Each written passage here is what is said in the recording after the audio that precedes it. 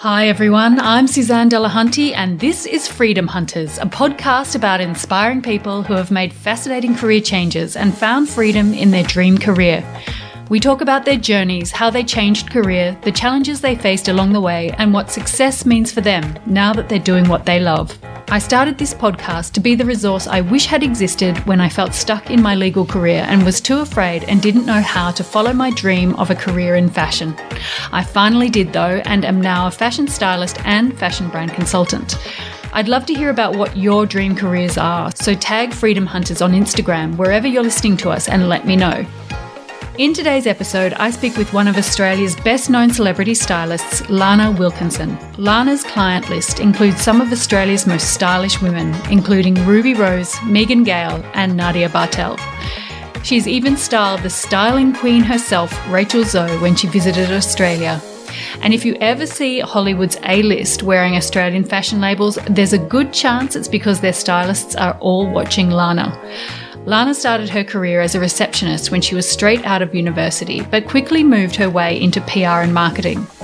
With her marketing work, she joined shopping centre conglomerate Westfield, where her love of fashion started to get her noticed by designers and retailers. Lana talked to me about how she transitioned from marketing into celebrity styling and then to launching her own shoe collection last October. Not only that, but she recently launched her second shoe collection in the middle of a pandemic. I think everyone will learn so much from Lana's story. She's incredibly honest and candid about the mistakes she made, the moments in business that terrified her, but also what she's learned from them all. I loved her advice about overcoming your fears, working for free, and when and how to start charging for your work. Lana is warm, funny, and so inspiring in the way she takes on challenges and ultimately succeeds. I hope you enjoy this episode of Freedom Hunters. So Lana Wilkinson, thank you so much for being on the podcast today. Oh, thank you so much for having me. What a privilege. I'm really excited to chat. We're talking to you over Zoom and you're back in lockdown in Melbourne. How's that going?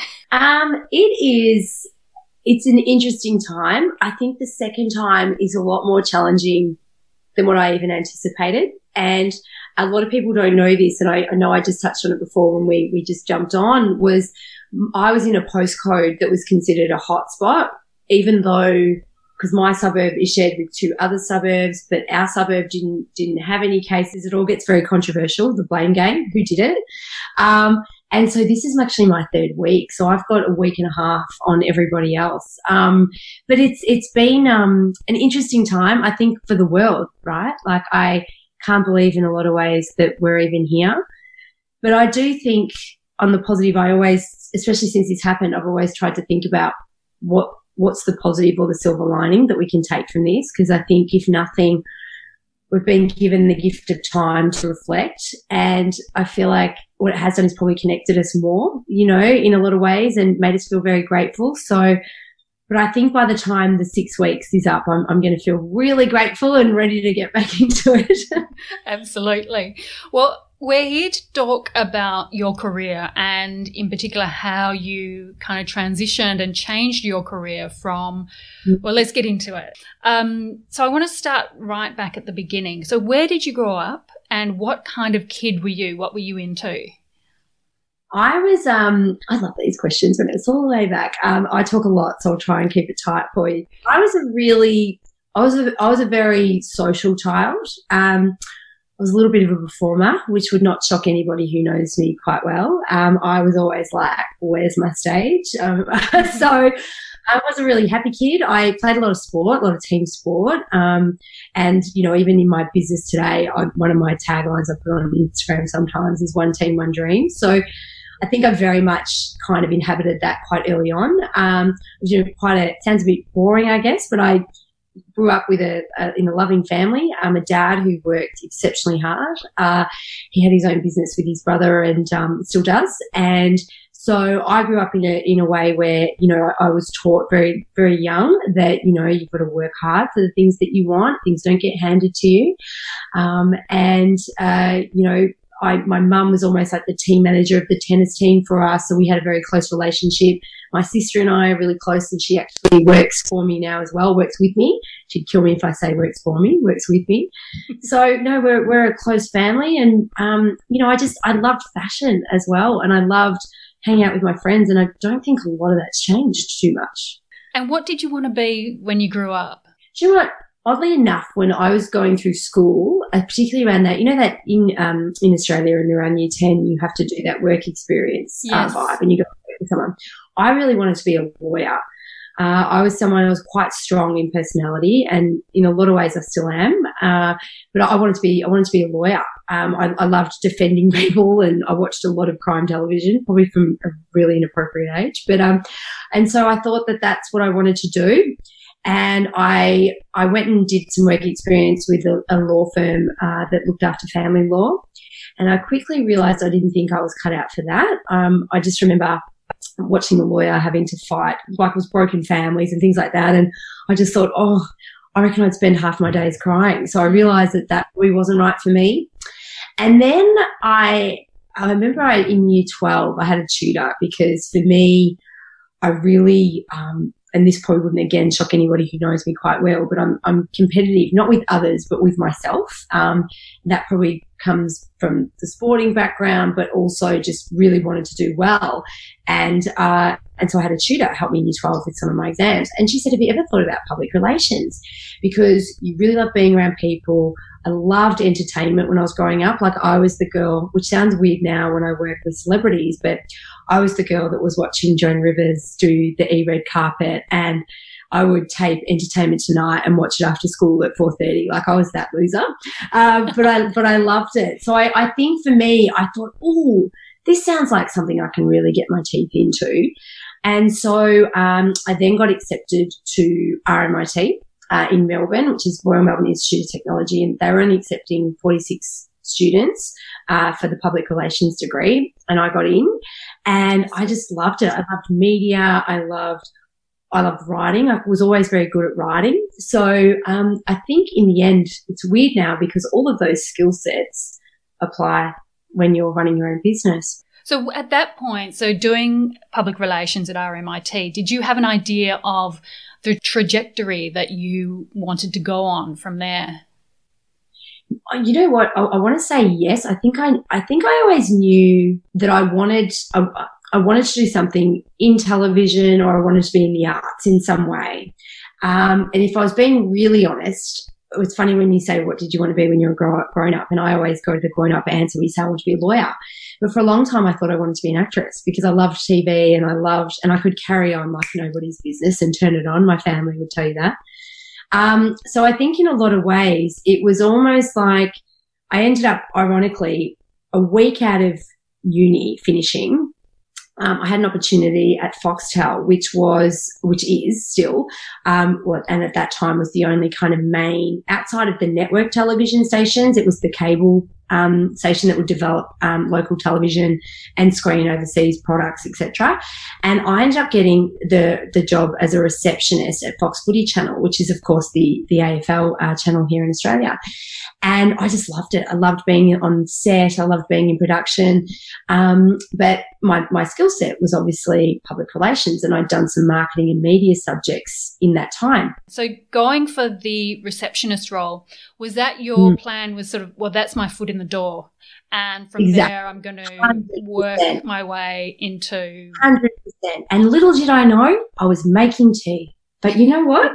You've got to start somewhere. I was happy to make tea. I remember the gentleman who was the general manager of Fox Footy at that time, Rick McKenna, was also the executive producer of a show that was blowing up in Australia at that time called Kath and Kim. So I love Kath and Kim. Yeah, right. Yes. And Rick was amazing to me. He was so lovely, but I would make Rick's tea.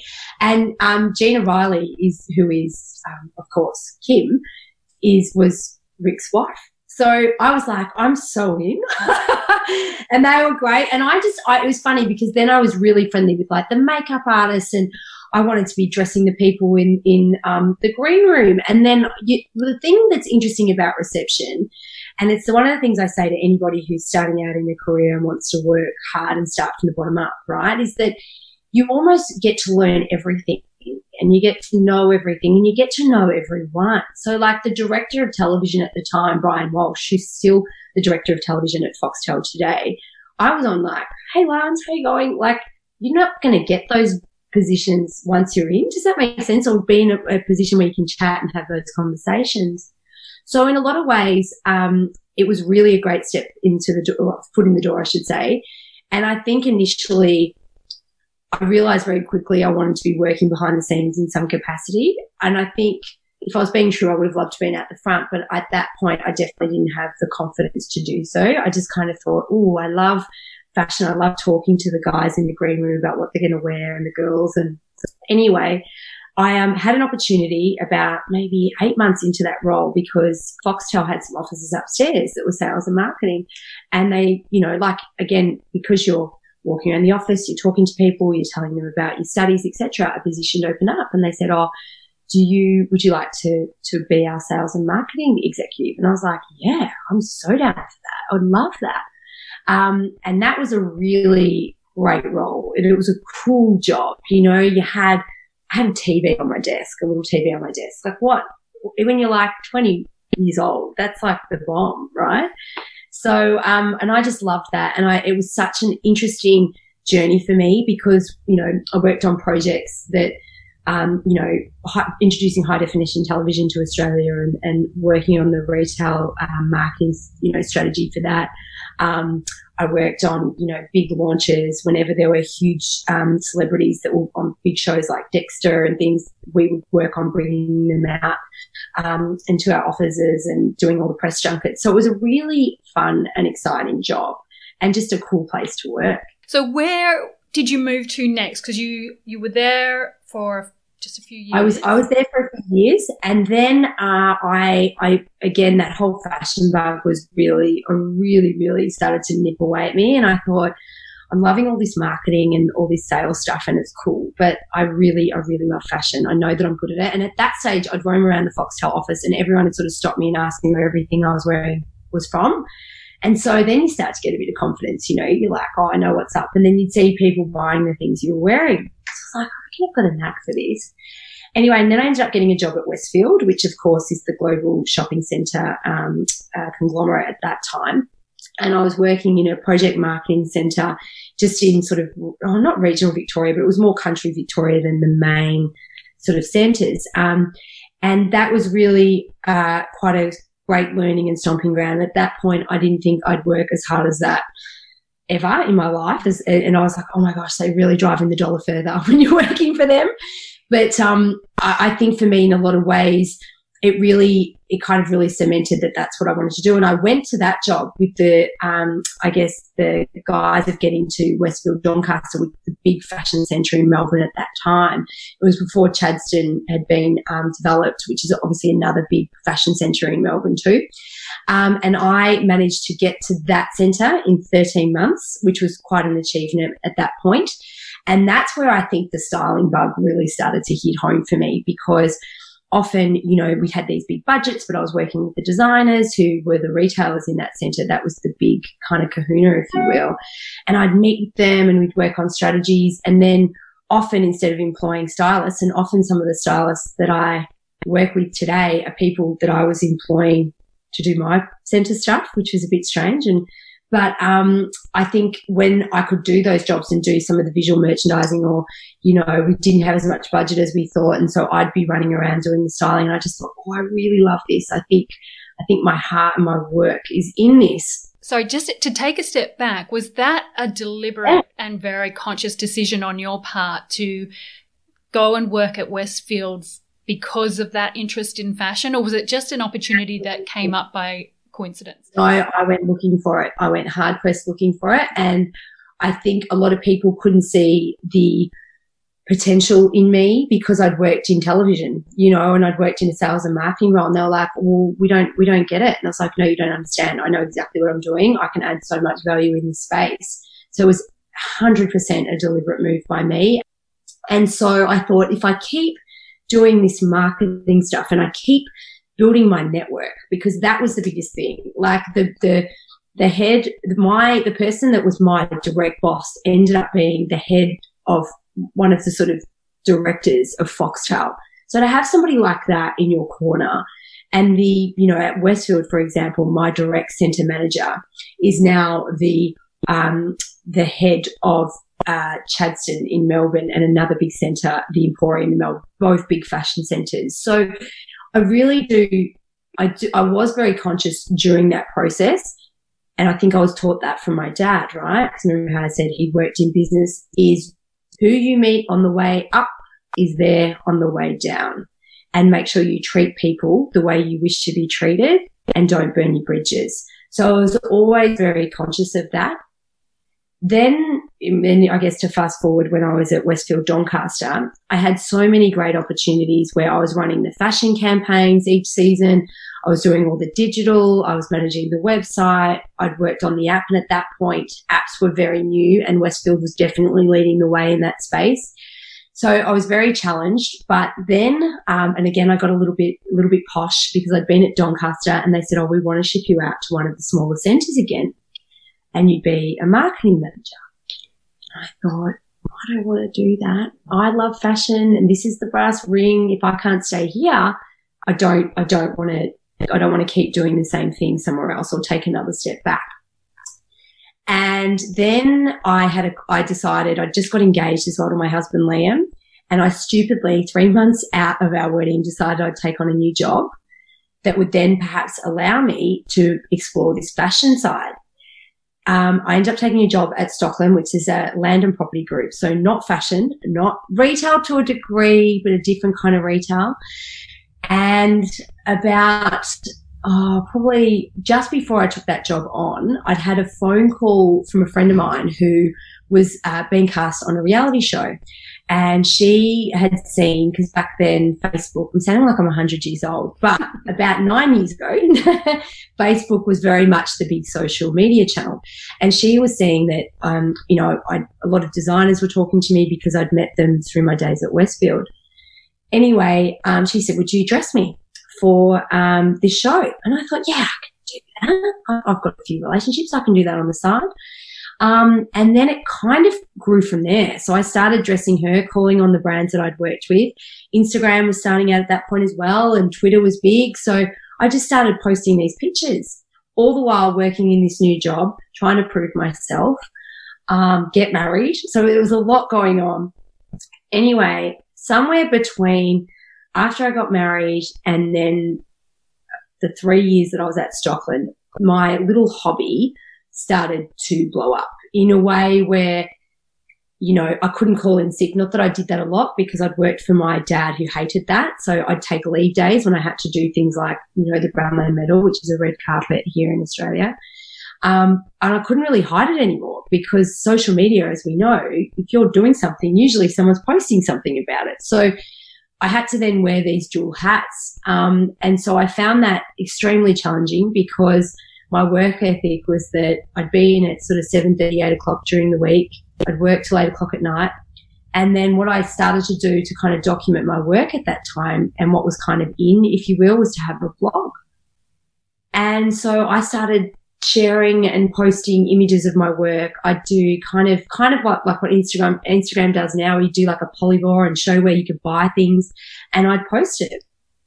So that sort of was how my career started. It was very much a little bit fake it till you make it. I was doing the work, but because I was working in this full-time job that was a very serious job, it was 3 figures. Like, I was managing multi-million budgets.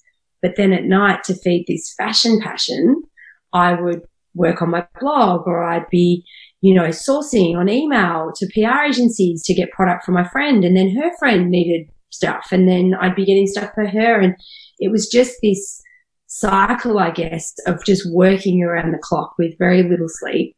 and not getting paid for the styling stuff either, because you have to prove yourself. And fashion is very much kind of you live and die and you fall on the sword. And I think that's always stuck with me. Even now when I have interns, I hate having interns because I want to pay people because I know how hard it is. And somewhere along that line, it was probably about 3 years that I did that for, which was quite significant. Wow. And by this stage, like, I was doing red carpets, I was doing spring carnivals, and I'd started to have media ask me to do things and go to events, which seemed very surreal. And then I got pregnant. I went over to New York with my husband. And then I was like, I need to just be focusing. I've got to back myself in. And there's a theme that comes through here, right? Is also that self-doubt that you have. And, you know, this is what you're good at and what people know you for and what people pay you for. And by this stage, I'm married. I've got a mortgage. I found out when I was in New York that I was pregnant with my first daughter, Ava, who is now, she'll be 7 in October. And I was like, now everything's over. I'm not going to be able to do this anymore. Passion's over. It's, you know, and that's what we do as women, don't we? We put that pressure on ourselves that we can't do everything.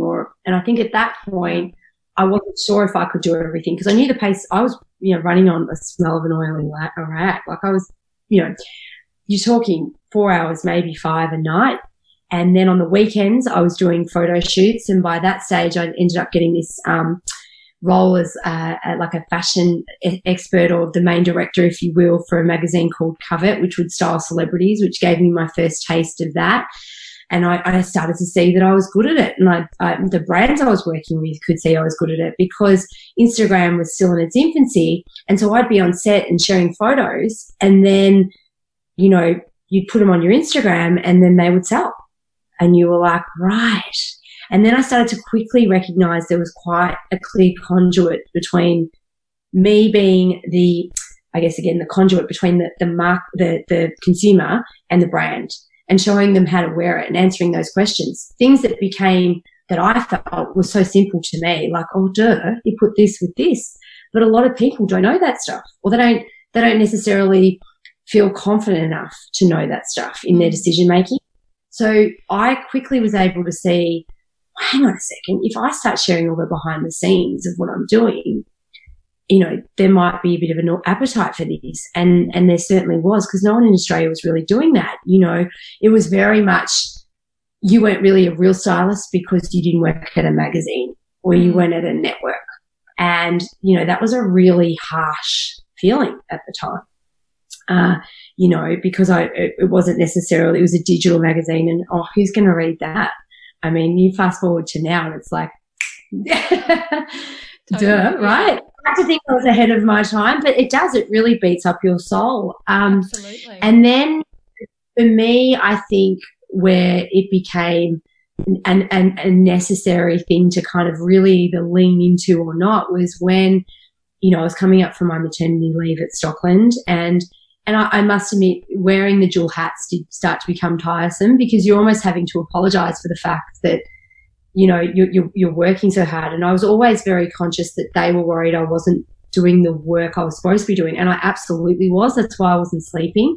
But you kind of, when you're a perfectionist the way I am, I was always like, I've got to make sure. And it's almost like you worked extra hard to overcompensate for it, which I think in the end just became exhausting. And I think a lot of people who, whether you're in fashion or, you know, if you're wanting to change careers and your passion or your hobby starts to potentially become a viable business, you're at a bit of a crossroads, right, of what does this mean? And if I back myself, what's going to happen? And there's that cheesy saying that I can really relate to, but it's that, you know, what if I fall? But darling, what if you fly? And I think for me, it just came that moment and it was nudged on a little bit by, I got this phone call and at this stage I was probably 32 weeks pregnant and I remember I was getting a scan with my husband and I got a phone call from the Victoria Racing Club, which, you know, in England is probably equivalent to Ascot, calling you to say, we've got the Melbourne Cup, we're doing a tour of New Zealand, we're taking all these models and we want you to style it and we want you to speak and we want you to be there. Amazing. Like, oh my gosh. And it was like, put a quote in. So most people have just been like, this is a great op for you, share this. but this was the big deal. This was what I was working towards, right? And I remember running back into my obstetrician going, what's the cutoff that you can fly? And I made it by like 1 week.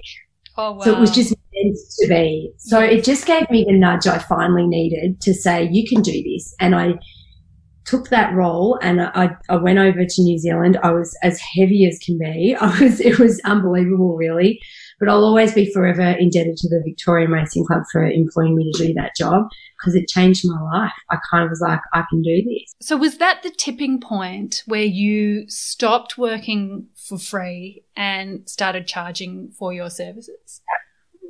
Yeah. And I think because I was about to have a child as well, it became, I can't do that. And I think as well too, and it's the lesson I try and pass on to young designers or stylists or anyone really when you're starting out in a business. And I wish that I'd had somebody to kind of lean on. I wish there were forums such as this, but there just wasn't. Like it was almost, particularly in fashion, it wasn't friendly. Like people were not nice.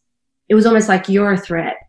Because I was like, I don't even know how to quote. My thing is I knew how to quote things because I'd been on the other side. I'd employed stylists to do my campaigns. I was going to ask you, how did you know what to charge? Because there's not a lot of transparency in a lot of creative industries. No, and the thing about a lot of things in fashion is people don't see the value. They don't understand the time, particularly in styling.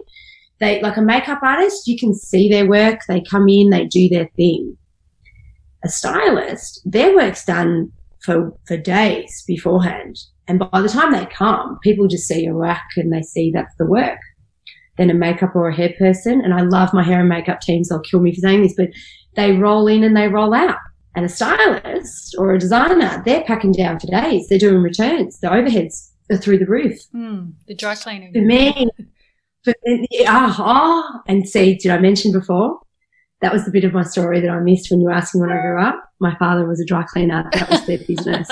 So thank goodness. Brilliant. Because I just saved so much money. Oh, my God, yes. Particularly at the time when I was working with talent, right, I'd be like, I wouldn't return. I wouldn't ever show anybody that. I'd have to clean it myself. That is horrific, especially when you're starting out. There's not a lot of respect. It was like, whereas now things come back to me pristine. Yeah. And my thing on that, I think, again, because of my upbringing, I worked in dry cleaners. I can spot a stain a mile away, which is a sick problem to have. But I was very, the things should be given to you, given back the way they were given. And you should care for things like they're your own. Yeah. And so I've always had that philosophy, which is probably the reason I hate using the word being successful because I feel like I haven't even tipped the iceberg yet. But I think that's one of the reasons that I've got the relationships I do for so long, and I've got the clientele that I do and the brand, I guess, reputation that I do, because you've got to have those things, because you've got to think, if that's your money and your business, you want to make sure that somebody's caring about that. What comes through really clear is your work ethic, and it sounds like that has come from your dad. 100%. Yeah, that's definitely a big part of your success. Is there anything else? Because sometimes some people say it's just they just had luck at some point as well. Yeah. What would you contribute your success to? It's interesting, because I've heard people say that before. Go, is it luck? And I think it sounds a bit cheesy, but I think it's fortune. I think I like to think I made a lot of the things happen for myself. You can't, if you want a door to be open, you might have to bash that down yourself. And that, I think, for me, a lot of the time, especially in the industry that I was in previously. So I was in a corporate role where I was respected and, people would go, this is our budget, this is our strategy, what do you think? And I was listened to. And then I remember, one time very early on being on set with someone who was just so rude, treating me like something I stepped in, which was quite a different thing, because you think Monday to Friday I'm this person, and on the weekend this person, sorry, what's your name, is treating you like, like a servant, really, even though I'm in service, but I'm not rude and I'm polite. And so those things kind of stay with you, I think. So I think there's a few things. I think it's about having resilience. Knowing who you are is really important, I think. Knowing your self-worth. And I'm not talking about putting a dollar value. I'm talking about just what you're prepared to take and what you're not. I think that your relationships are key. Like for me, having the, like for example, early on, if people would send me product, I'd follow up and I'd let them know. I'd say, thank you so much. Like build relationships, build rapport with people. Don't just take. Say please, say thank you. Those were the things for me that were just fundamental, because I really do believe, and they're just small little value systems that I have, but treat people the way you want to be treated. I was willing to do the work as well. Like a lot of people I've had sort of test run, if you will, for certain jobs that I've had, or, different projects. Like I'll bring people on when we're doing spring racing, which is, monumental for me in terms of how much work we do. And they all want to be sort of you straight out the gate. I don't want to say all, because that's not the case. I've got a brilliant brand manager who works with me, who started off assisting me. But I think I connected with her because she was willing to do the work, do the hard yards, because I still do the hard yards. I never ask anyone to do anything that I'm not prepared to do myself. Yeah. I think that that's having that attitude, that can-do attitude. Make it count, and I think I always tried to do that. And as you can probably tell, I'm a little bit of a motor mouth as well. So I think I became memorable by virtue of just chatting. Love that though. It was this VRC job in New Zealand that was that tipping point. And then you were able to start charging. Working free, I think, is a great way if you're just starting out to, get experience, make contacts, establish your reputation. But obviously that's not sustainable. So what advice would you give people who are in that situation? When do you start to charge and when do you stop? I think you've got to have the conversation at the beginning. So that was something I learned, and I'll share another little anecdote that I had that was very almost tore my heart out, because I couldn't believe it happened. But it happened because I didn't value myself enough and have the conversation. So perhaps it's a case of saying, okay, so if we were to work beyond this point, or if this works for us, we'll have to, it's almost like you're preempting a conversation. Let's have a chat and we'll revisit it, because I'd probably need to talk about, charging you. And then if you've set a precedent that you're going to have a conversation when the time comes, and when it comes, like I had somebody where I was working around the clock for, and it got to a point when VRC had sort of given me that validation that I needed. And in fact, if I'm being honest, the validation came before that. I just wasn't brave enough to own it. I was doing red carpets for the Brownlow Medal, and my girls were like best dressed, and media were coming to me. Probably could have done it from then. But in my mindset, I was like, I'm not really doing this, because I'm working full time. So I'm not really doing this. And it's like, yes, you are. You got to back yourself in, and that's hard. And, I'd come from that, the family I was talking about, where my dad and my mum were like, don't let people use you up. Is there money in this really? Can you really have a business with this? Is this really do you love it? Because I just don't want you to get used up.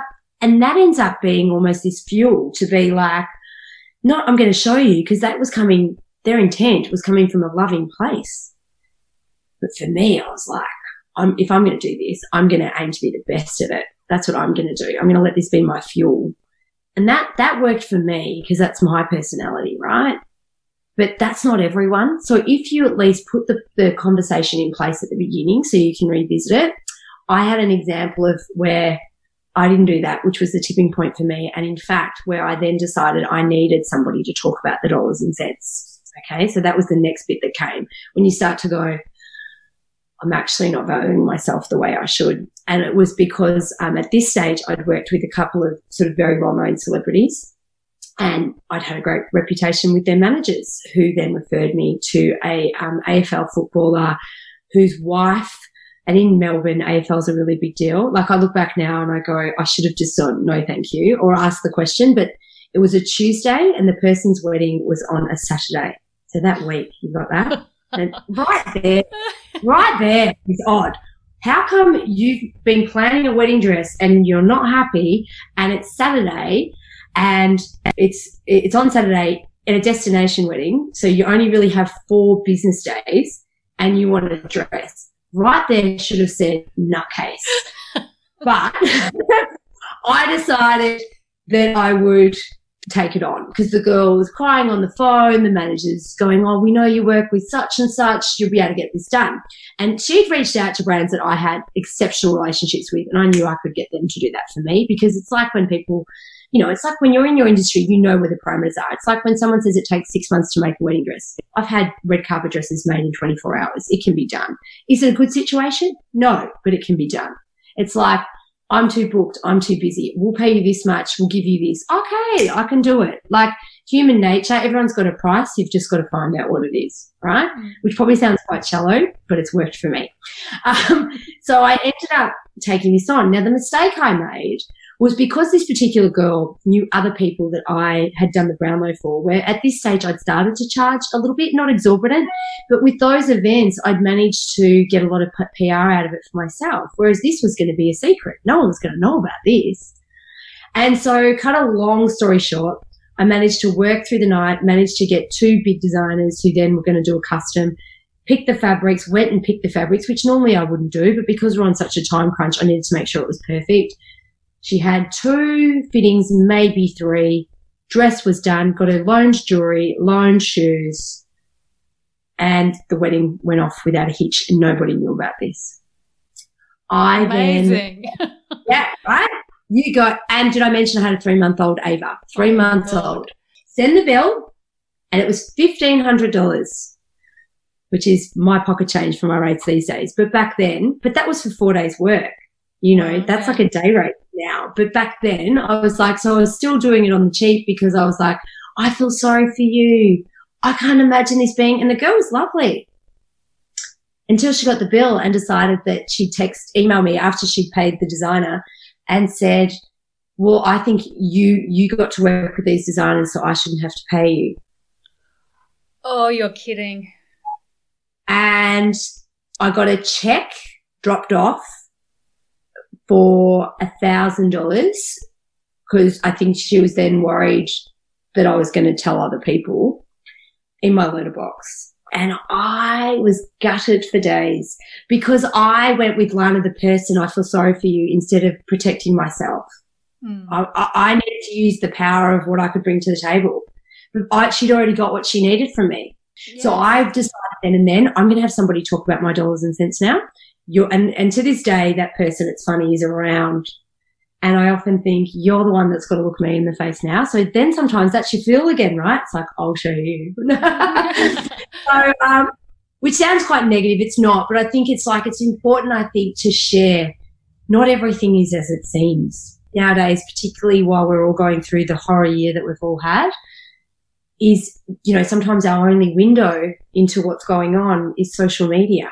And looked at the paper those weeks or the social media, it all looks like it was amazing and beautiful and fantastic, when in fact a lot of the stuff isn't what's going on behind the scenes. And I think sometimes we need to be kind to ourselves and remember that. Yeah. So, I mean, that's such a good lesson there to just value yourself and back yourself in these situations as well. Value what. And I never had an issue like that ever again. So the point of the story is that you've got to be able to know your worth of what's okay for you. And if that person doesn't like that, then that's not the person you should be working for. It's not worth it, And I think at that time I couldn't see that for myself. And then, when somebody else starts to see your value and be able to say, well, this is what it is. And some jobs you'll get and some you won't. Or they'll find somebody that's going to get cheaper, who will do it cheaper, But I really do believe what's meant for you will be for you. So those sort of hurdles along the journey are to test you and to make, which is ironic because I feel like we're all being tested right now, right? And it's, you have to go back to those insecurities and you have to be in touch with yourself and who you are and what you're willing to accept and not, and where you're willing to be pushed and where you're not. I mean, that's amazing advice. But I want to go back to your story now because you've been styling for a while, for quite a few years, and then last year you launched your own shoe line. Now, I did. Can you talk me through this? Was it something you always wanted to do, or did that sort of dream evolve while you were styling? Honestly, always. I think I wanted to be a shoe designer before I wanted to be a stylist. I remember being that girl watching fashion TV on Foxtel because I was working for Foxtel. So I'd have that on my TV at work. And I remember Terry Viviano, who's a Sydney designer, had, I don't know if she still does. If she does, she doesn't push it out too much, but she was a shoe designer, and there was a show that she did at Fashion Week. And I was like, I want to do that. I want to have something like that. That's amazing. But for me, I think I knew the fashion side. Like, I knew my brands. I knew what things I loved. I loved red carpet. That was my sweet spot. And then because I did fall into that, and then I was working with amazing talent, both Australian and international, I'd started to recognize there was quite a gap in that middle range market. So there was the sort of more mainstream brands that basically were cheaper versions of the really expensive brands. And then, by the time sort of high street really came into Australia, you had your Zara's and your H&M's, and then they had shoe product that was, $80, $90 Australian. And then there was the really expensive stuff that I really like the Gucci and the, Aquazura and the Bottega and all of that. So I was finding when I was styling people, and again, this is the perfectionist in me, right, that near enough wasn't good enough, and that sometimes, particularly when you were working with corporates, say, for example, like a Victoria Racing Club that I've mentioned before, where their brand affiliate is Myer, the department store. So you have to pull from Myer purchase product. So sometimes it's like you're not actually able to be as creative as you can be when you're doing like a custom gown. So then you've got to throw some glitter at it, right? I was like, I need some glitter. Anyway, so I started to build up this huge shoe wardrobe because I was like, the free option wasn't the best option. And samples with shoes when you're a stylist, any stylist will tell you, are really hard to come by. And shoes as a business is a lot harder as well because of sizes. You don't necessarily have what everybody wants. You might be able to sell out if you only have size 40, but then you're still not making someone happy because they want a size 35, but you started at 36. Right. So shoes I went down was one of those things that I needed a lot of all the time. And for me, halfway through, and by this stage, I'd really kicked some huge goals, and I was working with both racing clubs in Australia, be it Caulfield, Melbourne Racing Club, Victoria Racing Club. I was doing the red carpet for the Brownlow. I was doing the ACTA Awards. I was doing the Logies. And so I needed cool, amazing shoes. But one year, it was probably in 2016 from what we call the event season, which will sadly be in hiatus this year, I think. But August through to December, I'd spent $8,000 on shoes for my talent. And often I'd buy their mine and I wouldn't wear them. They'd be on the girls, and they'd be wearing them. It's like, okay, Beck Judd's got them one day, Elise Knowles will wear this pair another day, Megan Gale's coming, I'll get her to wear that. So it was just this revolving. And then I ended up with this huge shoe wardrobe, which was quite epic. A bit depressing when you worked it out, but amazing. And so that was always my kit. So I was never the stylist taping shoes. I always had my own.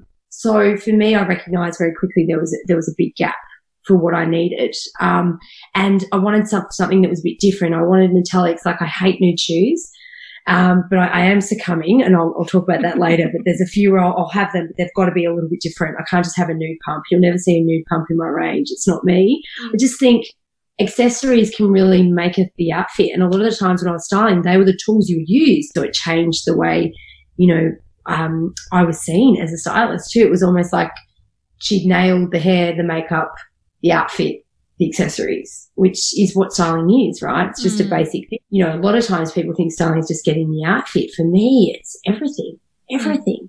And then it's about making sure that person's like feeling themselves. So for me, that was the way I wanted to go into the shoe brand, was like, I want to make people feel good, and I want to be able to create something that's aspirational. I knew I wanted that. I didn't want it to be, just mass produced where there's just so many styles out and people, everybody can have them, because I was, as a stylist, I often was too scared to ask for product for myself, even when designers started offering it to me to wear, because I'd have media commitments or ambassadorships, because I was again like, if it's a really amazing piece, I need to save it for my talent. So I would buy things, and then I would want to put all my outfits together so that I guess I had those moments for myself. And then that way I was always treating the client like they were number one, because my biggest fear when I started my brand, and that's why I didn't tell anyone for a really long time that I was even doing it, was I just didn't want them to think that I was going to neglect them, or that that they weren't going to be feeling good and feel like number one if I was styling and then working on this on the side. So I decided when I did my brand that I wanted it to have all of those elements in it. So, you know, I wanted to make sure that the quality was, you know, it was an upper leather and an upper lining because it's more comfortable. You know, I put people in you know, shoes for races for the day, and they'd be coming over to me after they've had 5 drinks and go, I'm actually going to kill you. These are killing my feet. And I'd be like, no pain, no gain, Joel. That photo's going everywhere. It's all over the internet. We're good here. You know, that's best for us. You're done. You know? So I think for me, I really wanted to bring that, I guess, that comfort, but also that fashion aspect. And so for me, the brand was really birthed from that. And I wanted it to be where people feel the best of themselves. And that's why even with the communication that we do, and the sorts of people that we showcase, you know, I've got an amazing stylist in Melbourne by the name of Denny, Style by Denny. Follow him. He's amazing. Oh, I do follow him. He's great. Yeah, he's become a beautiful friend of mine as well. Just good for the soul, Denny. And I love his dancing. He does his amazing dances in his garden. His own show. Yeah. He needs his own show. He needs his own show. He's incredible. And I knew Denny as the Cosmopolitan editor for fashion. And so we did a lot of work then. And I remember going up to him at Fashion Week. So we connected very quickly. And one day he asked me if he could borrow some shoes for the shoot. Because I love these. And I knew from his Instagram, I said, babe, I'll send you a pair. I was like, oh, really? I was like, yeah. And then he posted this epic outfit. He's wearing Effie Katz, who's another designer friend of mine, this red outfit and Levi's and my shoes. And I was like, I'm putting that up on my Instagram. And he was like, Lana, you've made my day. I was like, yeah. I was like, you are working those shoes. So I'm sure he won't mind me using that as an example. But for me, I want it to be for everyone. I don't care who you are. If you feel good, I've done like that makes my day. Like that makes me go, if you're feeling really special. And right now, you know, the marketing terms that we used to launch this next piece was stepping out, because we're stepping out of this, although now we're stepping back in, but then we'll step out again. Back when you first started your shoe line, how did you figure it all out? Like the design, the production, the pricing, the margin, how did you work on all of that? Well, again, it goes back to my network and my relationships. So I had a lot of people, in terms of the first bit, the kickoff came with my manager, Prue Corrigan, One Day Dream. So I had told her when I signed with her, because it was kind of getting to that point where people were wanting me to, I guess, you know, front campaigns and do things. Anyway, and we had connected straight out of the gate, and she said to me, what do you want to do?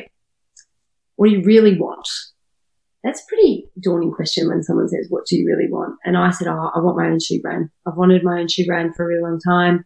I've got no idea what to do. I don't know if people would buy it. I'm not sure, but I know what I'm doing. I could make that happen. I've got a good eye. Anyway, maybe 2 or 3 weeks went by, and we had her Christmas party in Bondi, because she had a Sydney office. And I thought I was just going along, and I'd phoned myself up because she'd been really amazing to me and so had the team there. And I thought, you know what, I want to, again, that whole relationships thing. People have done good things for you. If you can, go and give back and spend that extra time. And so I did, and we were at Hotel Ravisi's, which is just along the main street in Bondi there. And I'd come all dressed up, and Prue's like, oh, before we go to the party, we're going to take a meeting. I was like, okay. So I go out, and there's this amazing woman, and I won't say who she is in case she doesn't want everybody to know this, but she has been a shoe buyer and in the game for probably 15 years, knows everybody. And she introduces herself, and she works for a major e-commerce retailer, and says to me, so I hear you want to do this. Ask me whatever you want. So I just went to town and said, oh, how do you do this, and what's this, and how should we? And she was so amazing. And she recommended 2 manufacturers that she thought would be incredible. And then a week later, she said, they'll take a meeting with you. I've made a phone call for you, but the rest is up to you.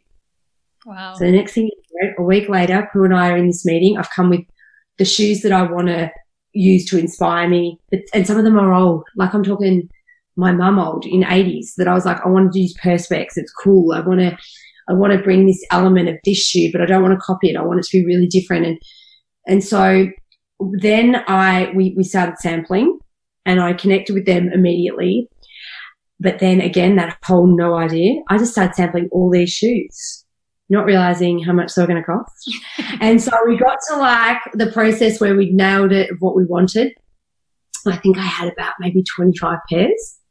I was like, this is going to cost like $300,000. I've not done my homework. I can't do this. Like, because I'd already decided at that point as well, and it's probably coming through, I'm quite a control freak. So I wasn't going to have a business partner. I didn't want an investor. I knew, and by this stage I'd done and was working towards doing so much work on the brand of what Lana Wilkinson is, someone you can trust, someone who can put things together. The designers by this stage had really backed me in a lot of different ways. And, you know, I was the first to work with lots of product that was coming to Australia. When internationals were coming, I was the first person being asked to dress them. So there were all these amazing opportunities. So I'd done that work, that side of it, in terms of building up who I am and what I'm about. But for me, I realized, is that going to be enough? And I thought, I've just got to roll the dice here.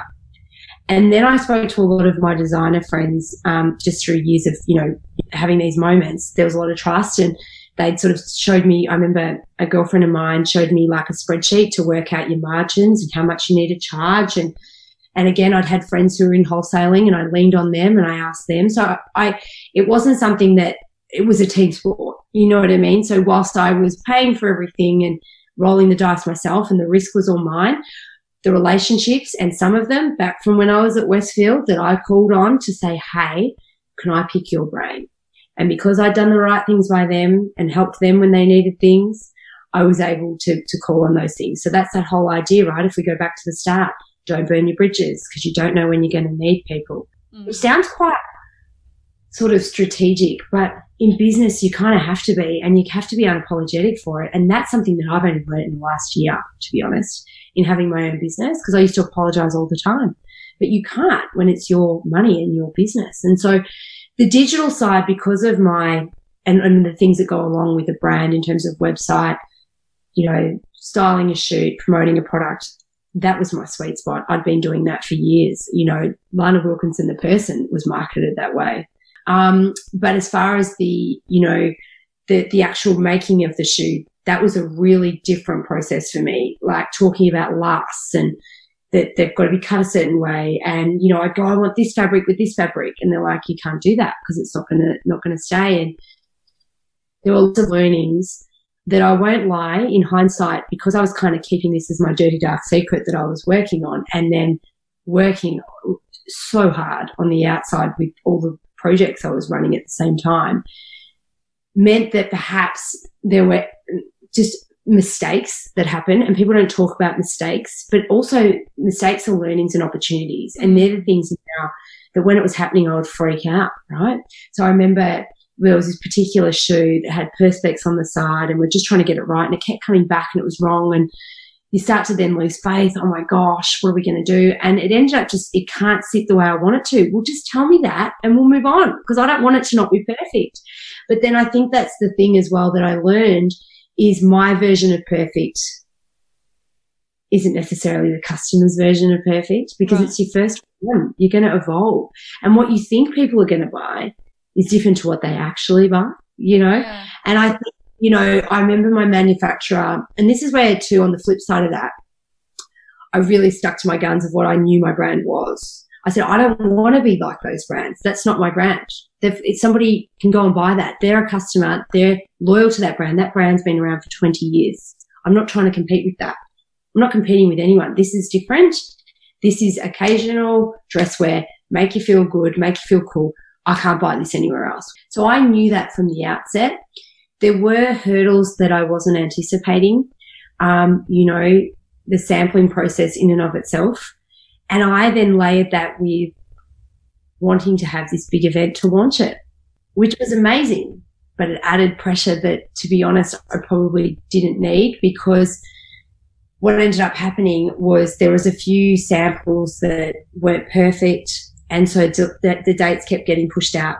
And I remember there was a real light bulb moment for me that I think changed my thinking forever. And I happened to be away with a lot of business people at the time in New Zealand, actually. A lot of good things happened to me in New Zealand.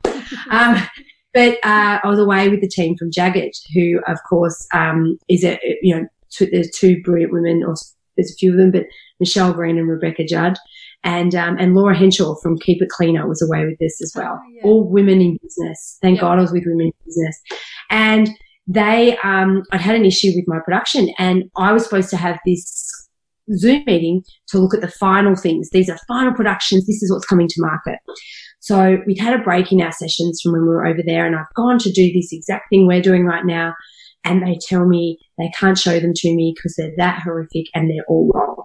Oh, God. And the event is 2.5 weeks. And I'm like, life over. What am I going to do?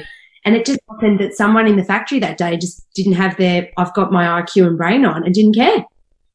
But I didn't know that. I'm thinking, my life's over. This is horrible. This is my name. I've got my name on my shoes. Should I have done that? Everyone trusts me. Now I'm going to have to tell these people. But I was with the right people who just talked me off the ledge, for lack of a better term, and said, you're good. This is normal. This is what happens. This is part of production business. Do not worry. And so hearing it from very successful people made you kind of go, okay, just take a deep breath. There's a way out of this, because your manufacturer doesn't want this to happen either. They want it to be a long, prosperous relationship. Fast forward a week, crisis averted, all the samples are correct, and we're good. But at the time, it feels like the world's going to sink in, you know. Yeah. But I think it's taught me now is don't sweat the small stuff, and don't put roadblocks there that don't need to be there. Back yourself in, because really, what's the worst case? Sorry, that free big party that I'm going to put on, we're going to fast forward that to 2 weeks. People would have understood, but you just start to go into that protective mode of reputation. I always do everything perfect. What if this isn't perfect? What if I fail? But these aren't the big issues. They can get resolved when you've got the right people around you. So for me, a lot of those learnings now, I look and kind of think are my superpowers, you know, and they're the stories that I can share now with someone who's going through this, or somebody who's starting out, that I can now go, hey, don't worry, you'll be better for this and you'll make better decisions. I launched in October last year, and I had also been working with the Australian Grand Prix.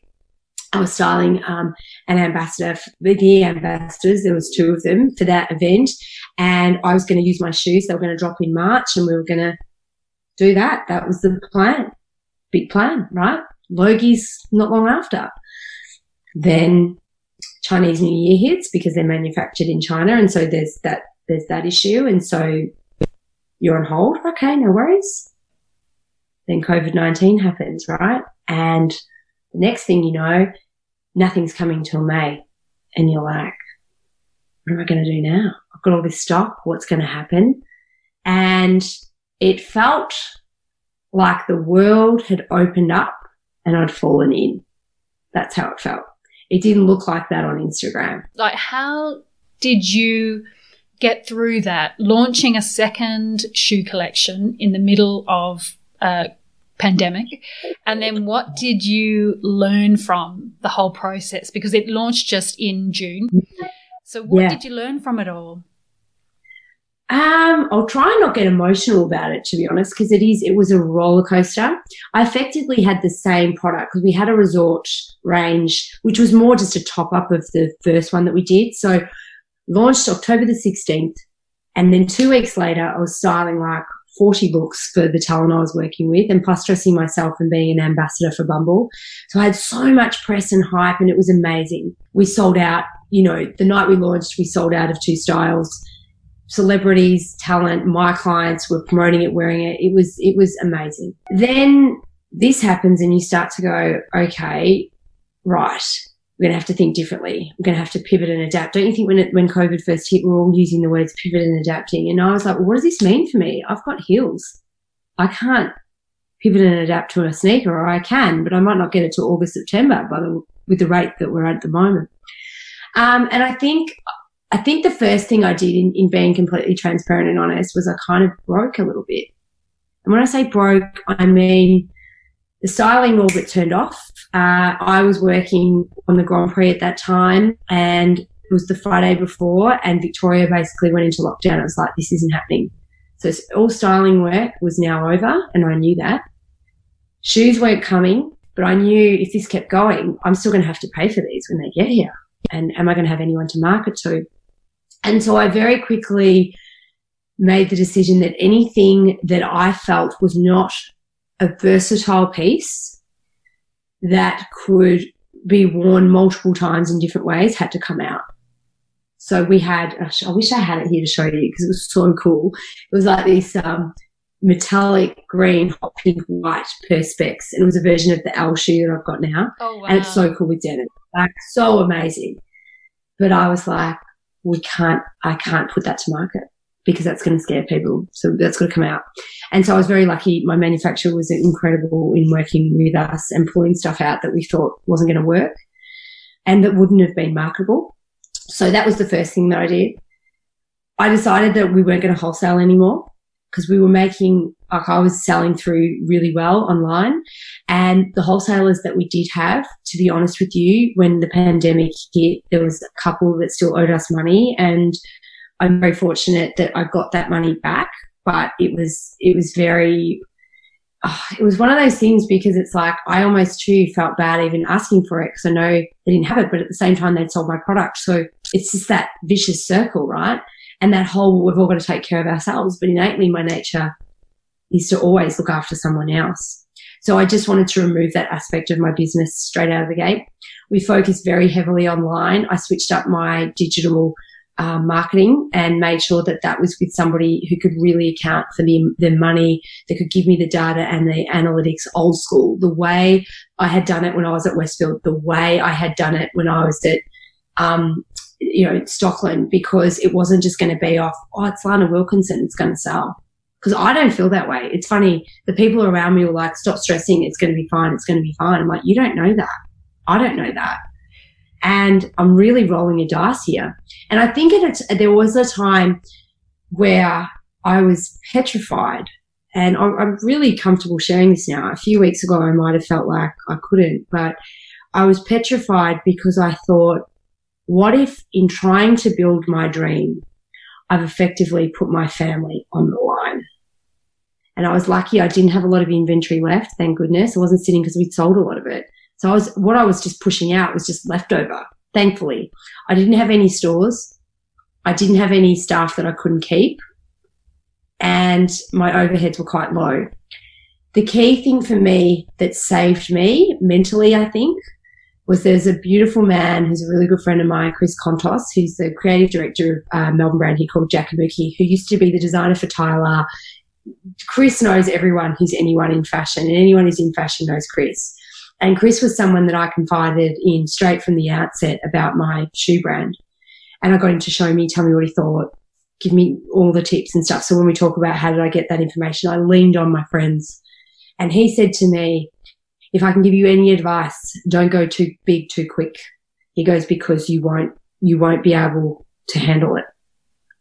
And that saved me, because when I launched, because of my reputation and the contacts and the clientele that I had all these offers from department stores, people put in orders, and I can't explain it to you, Suzanne, except that I had this feeling that went, not yet. And so I thank whatever higher power you believe in every day when this pandemic hit that I didn't take up those offers, because I would have been stuck with debt. I would have had, and I would have been, I'm not even a business that's a year old.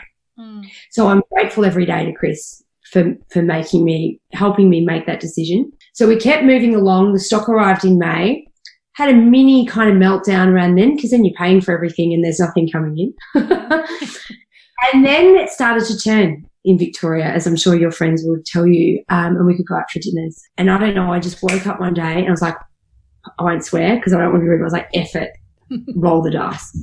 You know what? I don't want to live like this anymore. If it's not good, it's not good. And if it doesn't sell, it doesn't sell. But I don't want to do this anymore. I need to push myself as well creatively. And we could get to a point where we could shoot. So I was like, right, we're shooting. We're going to do this. We're going to do videos. I'm throwing everything at it. And so we went full gamut with digital, and it was just myself and another amazing model, Tess. And originally, to be honest, when we talk about changes, I was going to be more like my name, and then being here and be like the boss lady, and I'd do photos separately, and then the models would do the talking. So yes, it's Lana Wilkinson, the brand, Lana's the boss, and then there's the models.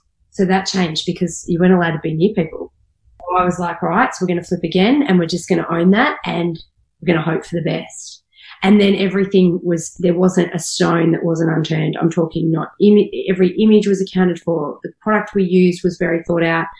The set, we wanted it to be undone. I was like, I won't want to be tone deaf. There are people that, when you compare to the first one that I launched with, it was very fashion. It was styling. Like I was in a big pink shawl gown. Like it didn't feel authentic to me to do that this time around. It was like bring in a bit of fashion, get people excited, but make it feel relevant.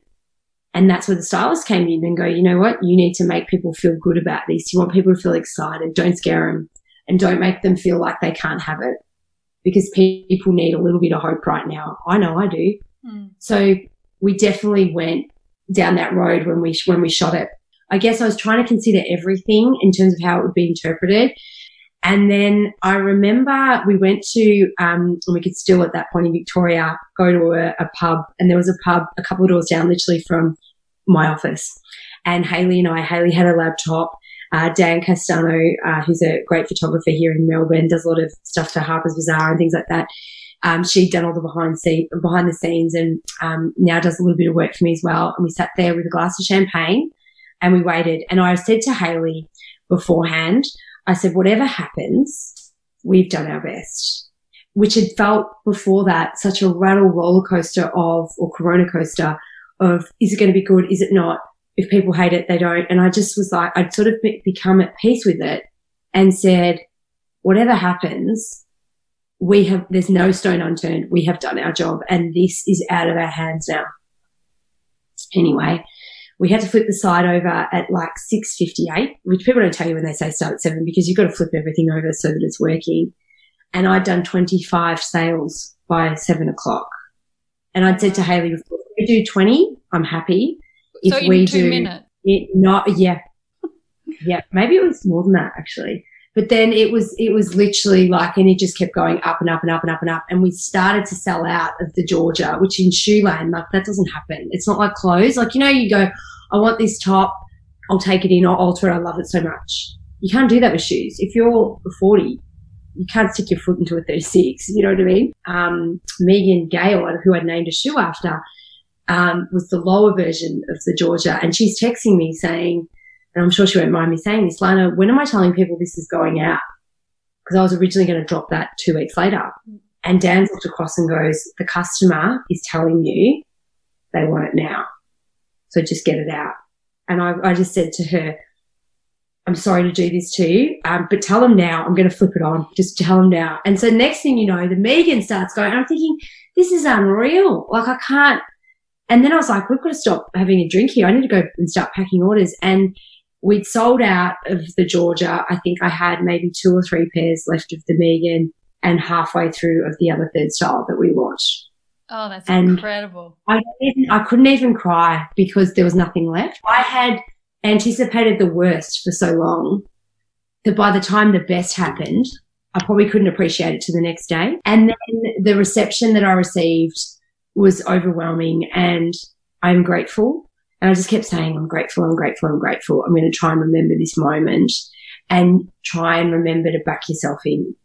I love my job. I love my brand. I love my customers. I love people that follow along and tell me that they get something out of it, or they feel something, or they wear the shoes for their wedding, and that it's the best day, and that people comment on it. Like it really, that's at the heart of why I do this. I can't even imagine how daunting it must have felt at times during that whole process, even right back at the start when you were at the very start of the shoe collection. What advice would you give to people when they're coming up against that fear and that self-doubt, and they're wondering, what the hell am I doing? And they're questioning everything they're doing. What advice would you give people to get through those moments? Trust yourself. Block out the noise. Do you? Because you wouldn't take those steps if you didn't know somewhere inside that you could do it. And it's ironic that I'm sitting here saying this to you now, and I've said I'm talking about those moments of doubt like they're in the past. And if I'm being completely honest, I had those doubts 3 hours ago, because there's talk of stage 4, and it's like, what does that look like? What does that mean? what can I do? What feels authentic to me? And it's a very real feeling.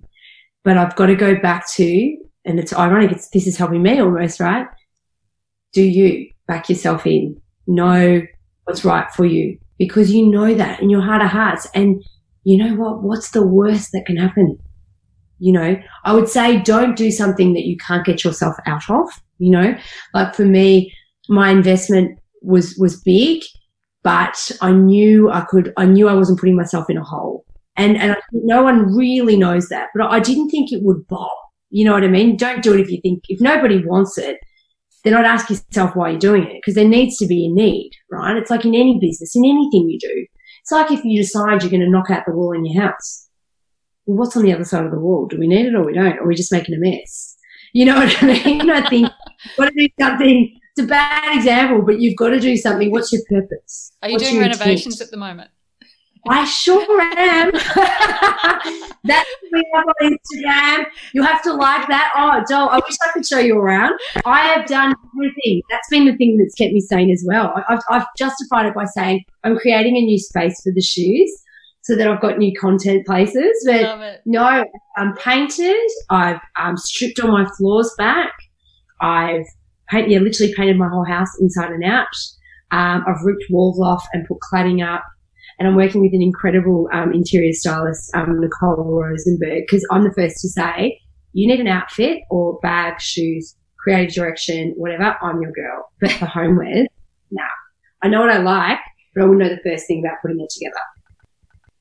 If we go back to when I was talking about business, it's like it's from the mistakes that opportunities to learn come, not from the wins. So maybe we're not winning, but we're winning. Does that make sense? So for me, the dreams I have for the brand are, I think this year, survive. And I think we will. You know, I've been very fortunate. I think we've done the work and the planning to survive. And I've said that to my husband too. He's been working from home for 5 months, and I've said it's just survive. We've got to get through this. The personal human growth is what we're going to win with, you know, this year. But next year, I'm like, I want to be able to, you know, perhaps do a collaboration with someone or, you know, potentially partner with a designer and do their runway if we ever do those again. You know, I think there's lots of things that we can bring our skill sets to. And I just want to make people feel good. I just want people to feel good with their fashion. I want people to feel good in their shoes. And I just want to be that person. I want to go back to being that conduit to help people, because that's why I did this in the first place. And that's what lights me up. So, yeah. What is success for you? Being happy is success for me. Like, it's interesting because I've never answered that question like that before. I've always said success is selling all my shoes or being the best at styling, being the best mum, but being happy and at peace. Happy and at peace, because you can make so many great decisions when you're happy and you're at peace, whether it be for me, being a really great parent, being a good mum, being a good colleague, being a good manager, being a good designer, being a good friend. You can think clearer when you're happy and you're at peace. And I say that to my girls because they're at an age, Ava's 7 and Al is 4. And we, you know, little things like learning to ride a bike. And they're like, but I'm not the best at it, mummy. I thought, oh no, she's like a mini version of me. And I've said, I want you to know that the best is trying. When you try, you're the best. Because when you're trying, you're going to be the best, because you're always going to be aiming to get better. So I think that philosophy is what I try and be in my life now. But I wasn't thinking that way before the pandemic. It's been an absolute pleasure talking to you. So thank you so much for joining us. No, thank you so much for having me, and all the best. Stay safe and bring on 2021. Oh, absolutely. Thanks, Lana. Thank you for listening to Freedom Hunters. I hope you enjoyed this episode. If you enjoyed it, please don't forget to rate, review, and subscribe wherever you get your podcasts. You can find out more about what I'm passionate about on my website, suzannedelahanty.com, or Instagram @SuzanneDelahanty, including a very exciting new project that I'm working on and will be launching very soon.